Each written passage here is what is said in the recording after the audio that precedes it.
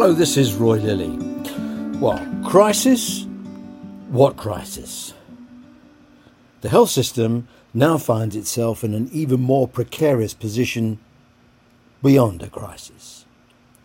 The dominant emotions within the system include confusion, vulnerability, anxiousness, fear, anger, hopelessness, and helplessness. Words like contingency, emergency, exigency are common synonyms. The health system is at a crucial juncture.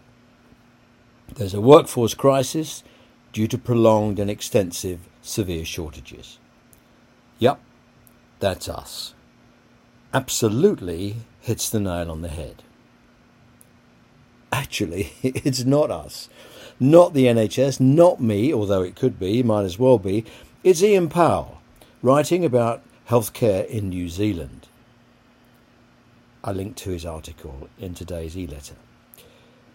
In pursuit of a fix, Prime Minister Jacinda Ardern is repositioning and centralising her healthcare management and bureaucracy. Where our NHS finds itself is almost identical. Lansley's lunatic demolition of NHS systems unleashed upon us by dozy David Cameron, 10 years of post-banking crisis neglect, a starvation diet running on money vapour, no workforce planning, no deliverable IT strategy, COVID rumbles on, a poorly led board, the upheaval of another reorganisation, demand in the system that, with the best will in the world, ain't going to be fixed anytime soon. Let's take stock. The NHSE board has actually had a shake-up, and the new chair, Richard Meddings, seems to have mastered the principal skill required of a non-executive. Keep asking why. I'd guess he's asked why we're in such a mess. Why? Where do we start? Well, it has to be the workforce debacle. Why? The neglect of planning, focus and delivery. His Health Education's job, Health Education England, to do workforce. They'll say they have no money, no commitment from the Department of Health. It's widely acknowledged they're poorly led. The DH will say it's Health Education England's job to do workforce. NHS England will say we don't do workforce, but we do have a people plan, but not enough people. Pass the parcel, when the music stops, nothing happens. No one is in charge of workforce. Next, a digital-first NHS, the big change maker in the 5-year forward view. A paperless NHS first promised in 2013, a fully digital service pledged by 2018, none of it's happened. Umpteen dates, goals and targets have been missed. Then along comes NHSX, with a budget of £250 million for an artificial intelligence laboratory.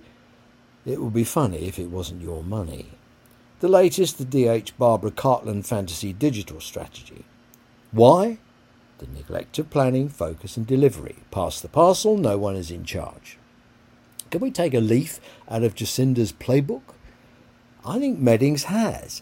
On Thursday, Amanda Pritchard wrote to the NHS, and there's 2 links in the e-letter. If you ignore the faffing and gift-wrapping, high-performance organisation, close partnership, collaborative, making the NHS a great place to work, blah, blah, blah, the message subtext, we're going to get a grip. HEE and D and X are being subsumed into NHS England, where they can be exposed to some proper line management, a handle on costs, planning, focus and delivering some practical value. There's also a promise to divest NHSE functions to the new integrated care systems. ICSs are the NHS's last best chance to create services that are shaped around the communities they serve and to prove grown-up people can work together. However, 40-odd ICSs is too many. My guess it's the NHSE's 7 regions that will be strengthened, and expect more grip, and hopefully 40-odd likely to become maybe, 25. It looks like 6,000 jobs are at risk, but my guess, with a third of NHS staff approaching 55, early retirement and natural churn will take care of most of it. These are big changes that Meddings' new board now own. There's no hiding place. They'll have to be a lot better than their predecessors, a lot crisper, a lot more on the ball, a lot better communicators, have a lot better discipline, a lot better grasp of reality. End the top-down bullying. Realise non-execs are there to deliver, not to decorate. And have a clear understanding of Michael Porter's study of mergers. 3 things. 1, few deliver what he called shareholder and we might call taxpayer value.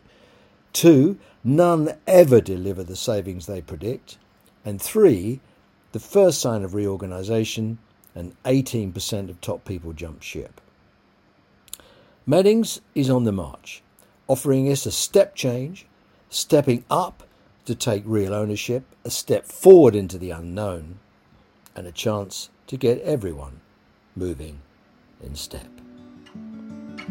Thanks for listening. This has been Roy Lilly.